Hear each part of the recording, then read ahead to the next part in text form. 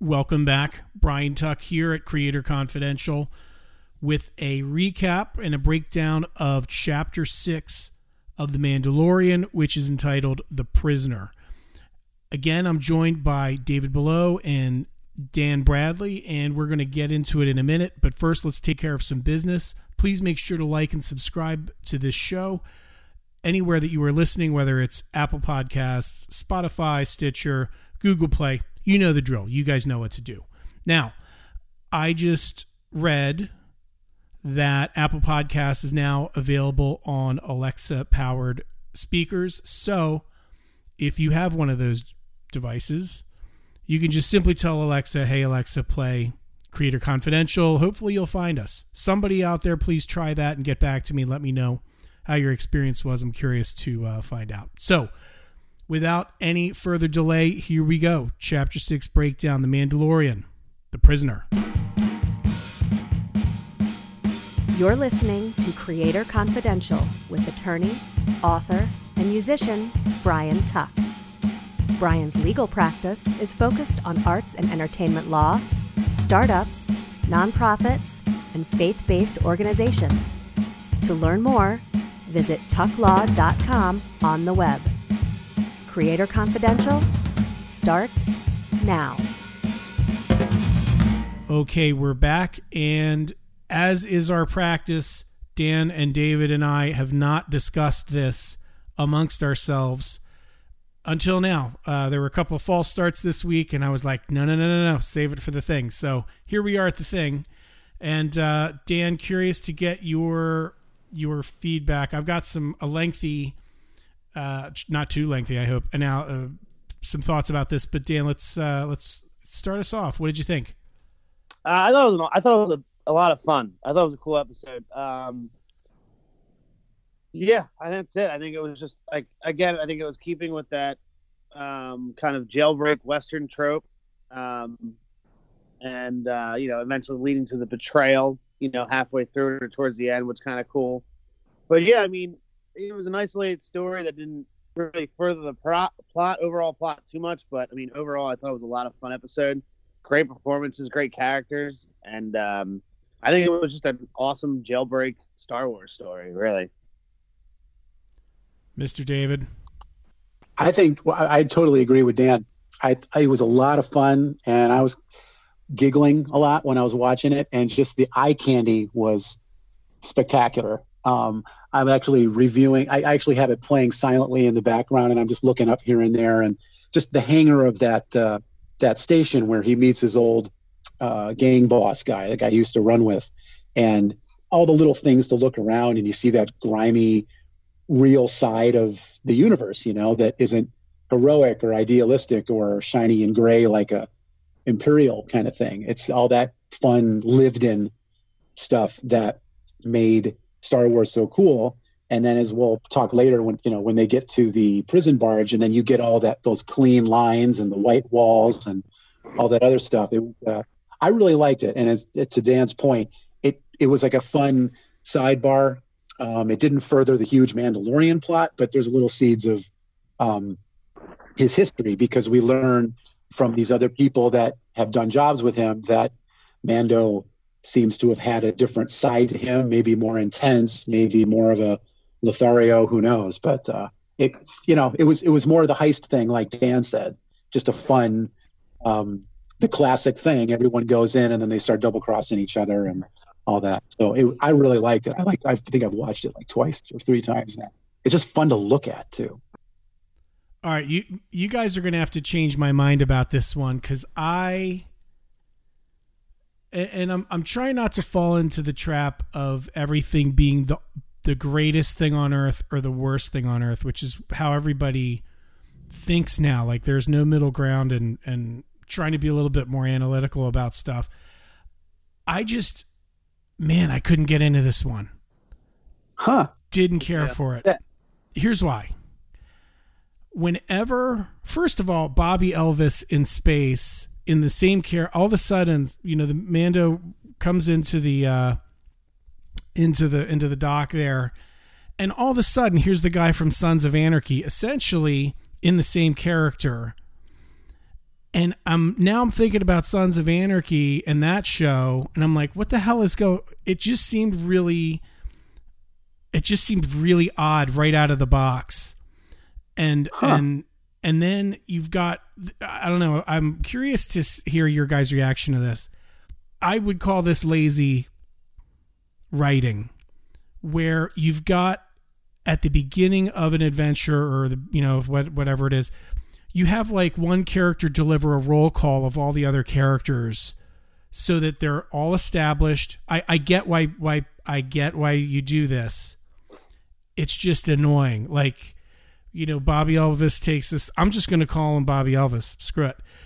He takes us through the other members of the crew, and okay, this is our trigger man. This is the driver. This is the medic. This is this guy, and it just seemed, I don't know, it just seemed really out of place relative to how the other episodes have been. Even the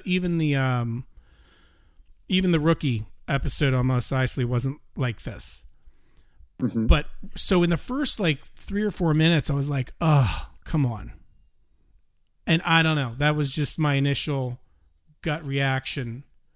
Yeah, I mean, but I could be nuts. It's also like, it was kind of self-contained to, and that's one of my bigger pet peeves. Like, I definitely had issues with the show because I'm kind of ready for them to show the bigger overreaching plot, and like the kind of one episode single contained synopsis, of just, that's kind of starting to wear thin. Like, I kind of want to start seeing where they're going. But also, anytime a show or a movie has a substantial amount of time spent in like hallways or corridors, it kind of starts to get old. It also starts to feel real, like almost low budget in a way, and like really, really, really self-contained, because it was just the same hallway over and over and over and over again for the most part through the bulk of this episode. Yeah, It was definitely a different vibe. From that perspective, there were no landscapes, there were no outdoor shots at all. We got to give credit where credit's due. Bill Burr, I thought, was very, very good, and the last thing I expected to see him in was an action role, because when else do you ever see that? Yeah, he was. Yeah, I mean, essentially, it was Bill Burr in a Star Wars, skin, but I think that character they casted in was absolutely perfect for like a smart ass angry Irishman, if you will. They definitely were able to shoehorn the Bill Burr thing into, like you said, the Star Wars skin where it would work, and his great him being able to do those one-liners by being a wise ass allowed for people to get a Jar Jar jab in when he talked like, Wisa Susa. I can't remember. That was funny. That was funny.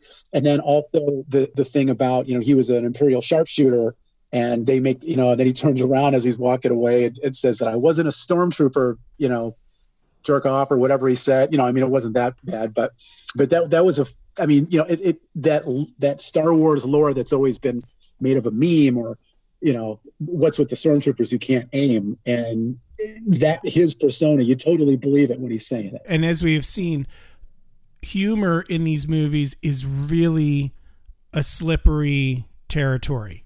Yeah. Like it a lot of times, you hear from you see fan comments about why are they making jokes? This isn't this isn't a comedy. Like in the beginning of episode 8, when Poe is playing around with Hux, the X-Wing is approaching the ship, and he's like, "Oh, hello, are you still there? I'm holding for you guys," that kind of stuff. So, but Burr knows he's a pro. I mean, he's a total pro. He's awesome. I mean, he knew exactly how to deliver all that stuff, and it was definitely a net positive thing, I think. Yeah. It felt real. It felt like that kind of conversation would happen in Star Wars land among people. It's I really like that. That Stormtrooper one made me laugh out loud. It was so good. Yeah, it was dead on. I also really like, one of my favorite aspects of the episode was I'm a huge sucker for revenge stories. So when the Mandalorian gets double crossed, I literally sat up and was like, all right, here we go.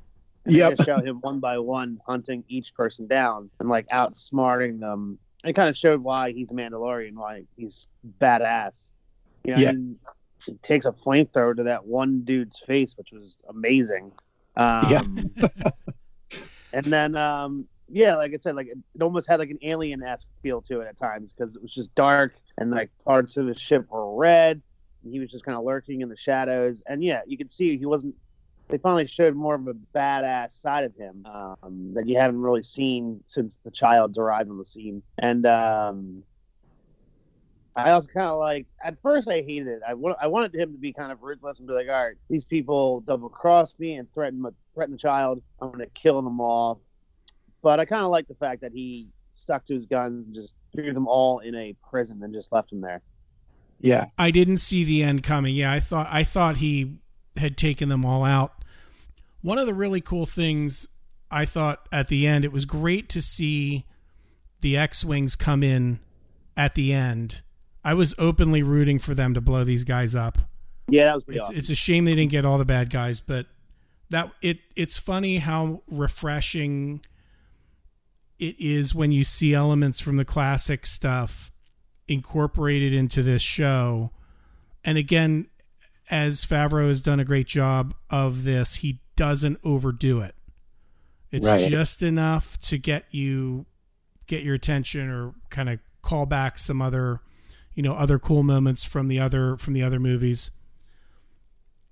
Totally. And plus, and just there's all that sensory memory going on too, because as soon as you're looking out the hangar and you saw the three ships come in from hyperspace where they kind of go zoop, zoop, zoop, and they appear with a little bit of that motion blur. And then you hear that high pitched searing sound that you're like, that's X-Wings. You're like, is that X-Wings? You know, and it's that, yeah, I totally love that. And what was fun about that is that the pilots, I recognized, I thought two of them, definitely one, but the white guy with the beard, that's Dave Filoni. That's the other guy with Favreau that's running the show, Right. who was in charge of all the wars. Yeah, and then I decided to Google it because I thought that the girl, she looked just like, there was a girl in Force Awakens who was part of the X-Wing squadron with Poe, and but no, she's actually the one in this Mandalorian episode.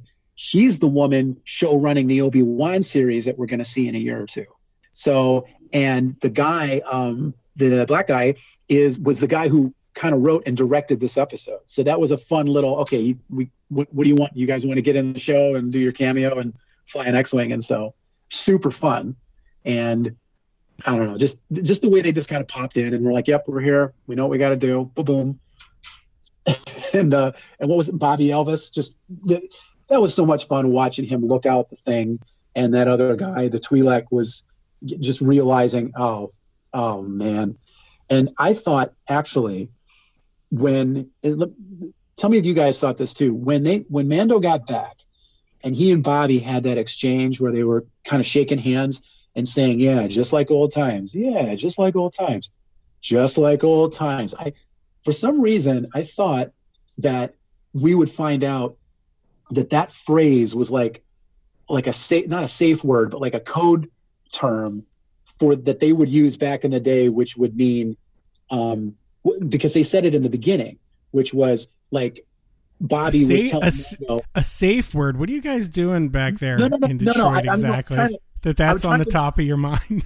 No. I was just trying to somebody said it the other day, and it's the quickest reference, but like when they were introducing the characters, and Bobby Elvis says that to Mando, and when they got back and they said it a couple of times, I thought we'd find out that maybe that was their phrase to say, hey, I'm giving you this job, Mando. You're going to go out with this team, but I don't need this team anymore. So if you can conveniently, accidentally get rid of them for me, that'll work. But, I can't say that out loud. I'm not going to, hit on to it, because even though he did betray him, I don't, they all do that. That seems to be like it's kind of a messing with among thieves. Like it's their way of kind of keeping each other on their toes, but apparently not. But did you get that sense that there was something brewing between Bobby and Mando?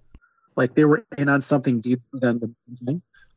I picked up as just like old times, just like I didn't pick up on the maybe, dump the crew, do me a favor and get rid of them. But I almost took it as like, you and I were cool, like Yeah. All's good, no questions asked, just like old times. Or I did the job, I'm walking away. Yeah, I think it was the way when Mando got back and Bobby Elvis didn't seem that perturbed that the other ones weren't back with him. I think that's what made it good. Well, maybe, and I just took it to mean that there was backstory we don't know about, and I like that. That's a good thing to be doing.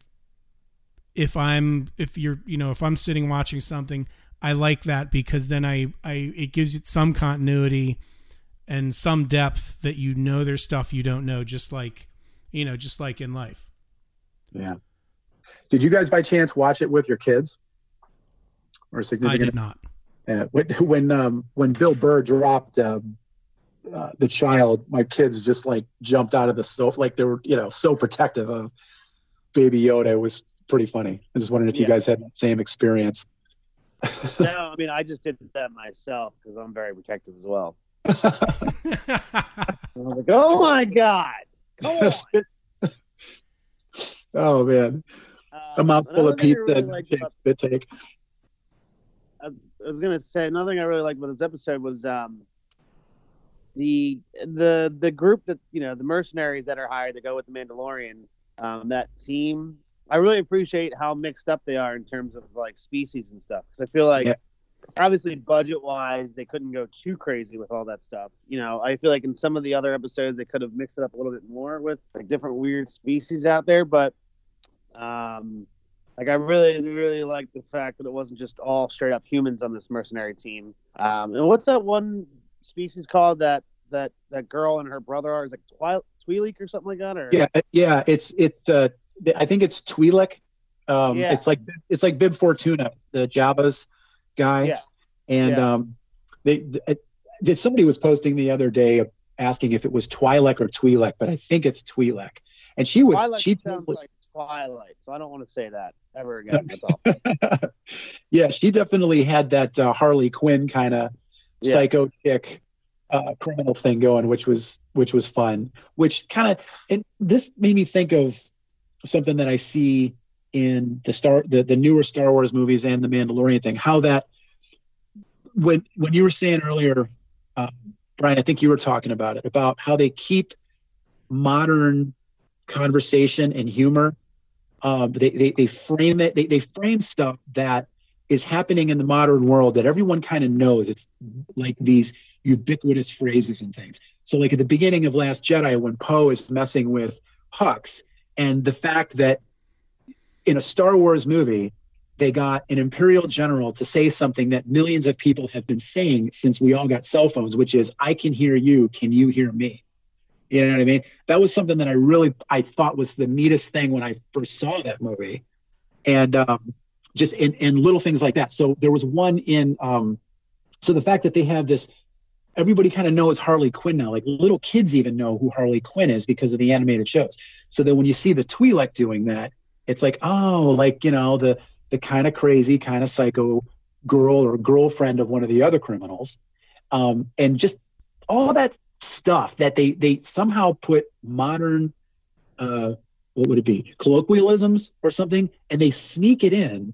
And yet when you think about it, you're like, if somebody said, hey, what if we put this funny phrase that everyone's been saying for a couple years into the thing, nobody would really want to do it, but then they find a way to do it. I think that's it's so neat, like, I think, I'm glad you brought that up. I'm glad you brought Harley Quinn up. Yeah. So here was another thing. I hate to be that cranky guy today, but as I'm watching this female character, I'm thinking of like multiple things at once. She kind of is carrying on like Harley Quinn in a way. For some reason, she reminded me of Amanda Plummer in Pulp Fiction. Oh. And I don't know what it was, her accent or her I can see that, yeah. word choice. And then so you have this weird mashup of, this character that we've seen her kind before in, I think they were like in Return of the Jedi dancing in front of the thing, and then Jabba throws her in the Rancor pit, if I recall correctly. Yep. And then Amanda Plummer, and then Harley Quinn, and then it just was this really whacked out mashup of three things that are totally unrelated. It was, I don't know, it was just very, it was just really weird. I couldn't put my finger on them, and the whole time I'm like, what the hell are these people carrying on? I don't know. I didn't like it. That's all I can say. No, this is good. This gets us thinking about the whys and the hows of the character setup and the design. And the red guy, or Hellboy with the horns, I wonder if he's the same species as, because there was a guy like that in the Mos Eisley Cantina in New Hope that had the same horns, but he was pale. Yep. And it was all super fun that was Clancy Brown, the jerk prison chief from Shawshank, who has that amazing voice that you just know from everywhere. So that was fun to see him get in there, because he's done a lot of the voices for the animated shows. And the fun Easter egg of this, Dan, I know you were watching, you were going to start Rebels, or you got to finish Rebels, but you did Clone Wars. But yeah. Do you know what I'm going to say? The fun Easter egg from the animated was I know the one guy was the voice of Anakin, right? Right. Yeah, that's where I was going. Yeah, the guy, the guard that they come into, who's manning the station, which is like a very clean version of that Death Star. Like that would be things. The design elements of the round room and the door had the same sound. But yeah, that guy was he's the voice actor for Anakin in the Clone Wars, so he got to get some screen time, which is fun. I'm glad they do that, but they're doing it in the right way. Unlike when I was griping a couple episodes ago about in the prequels, it seemed like every intern at ILM got to voice a droid or a creature, and it just didn't sit right, Yeah. What'd you guys think of Mando, like what you were saying, Brian, about how the fact that he didn't take out the other mercenaries and just put him in a cell, the fact that he tried to defuse the situation and not let them just take out the Republic Guard, or the rebel, the guy, Anakin voice. Yeah, he's making like some interesting decisions, and so this character has been around, fought in a lot of different battles, fought in a lot of wars, what have you, and he seems to be a strategic thinker. So he'll kill if it's necessary or if he has to, but if he doesn't have to, he doesn't, right? So maybe he felt he could use these guys later on, or there was some purpose for leaving them alive that maybe they resurface in a future, in a future episode or something like that. And as a practical matter, I don't think you can have the hero of the story killing everybody. I mean, eventually it's going to get to be a bit much. So I'm not sure. Yeah, at first I thought it was like pretty badass, pretty cool. He was just one by one just offing these guys for turning on him and pretty much threatening to take his kid. And at the end, they showed them all in the jail cell, and I was kind of like, nah, well, that's right, I forgot Disney made this, so it's got to be very Disney-like. But also, I think it's more than that. I like to think that it's more than that. It's actually added to his character and how much he's kind of evolving and changing, from that first episode he was just offing people in a bar to, now that he has this kid to take care of, he's kind of, that character is going through an arc and is evolving. So, I'm kind of interested to see where it goes with that. That raises a good point, Dan, of like, has he, since he met and found the child, besides the IG-88 or IG-11 robot, has he just like easily taken anyone? How many people has he easily taken out that wasn't just a random firefight kind of thing since he had the kid? So there was the IG-11 that, and then the first scene, the opening bar, the guy that got cut by the door, random guys that were ambushing him. But has there been any, I'm trying to think, did he take anyone else out because he didn't take out the scientist that was trying to extract whatever from the child. Right. Sunglasses, Imperial Dye. Gosh, I don't know. I mean, yeah, he's definitely softened in that way. He's been doing this for so many years, and now that he's caring about something, there's those seeds of, I'm a dad now. I can't do this kind of crap anymore. He's changing. Did take up the Jawas. He took the Jawas out pretty bad. That's true. Yeah, that's very true. So as we wrap this up, what one thing for each of you guys did you take away that was your favorite thing, your favorite ship, gun, sequence, character, what have you? Let's start with Dan. Dan, what'd you think? I mean, like I said, this episode was so much fun for me that it's tough to narrow it down to one moment thing. But I guess my favorite thing was watching the Mando just single-handedly take each and every single person out and just outsmarting them and finally showing, almost his Batman-like skills of outsmarting and lurking in the shadows and just one by one offing these people. So to speak. Something? It's funny when you said that it did seem like when he was constrained by having these other people around, and once he decided to go rogue, he wrapped them all up pretty quickly. Yeah. It was almost like he was kind of playing along to get along, going along to get along, as it were, and then all of a sudden he's like, okay, now the pro is in the room here, and I'm gonna get out of here. Right. Dave, what about you? Playing around. Yeah, and then there was a fun moment when he took out those initial robot guards, and then the rest of the team had that quiet look, like, because they kept messing with him and saying, "So, Mando, what's all this we keep hearing about how such a badass you are?" And then when he does it, they're just like, "Oh, so that's why he has the reputation." That was fun. I totally liked that. I liked when he finally decided to split them up, and one by one creating those kind of terror. Like, he split them all up. They're all getting terrified because they know now they're being hunted by him. The lights go off, it goes into red. That was a fun tension that they pulled up. I really like that. And then one of the nerdy things I really thought was fun was when they were landing to get to the prison ship, and that robot droid was doing the piloting and had no care for G-forces or how it was going to affect everyone else.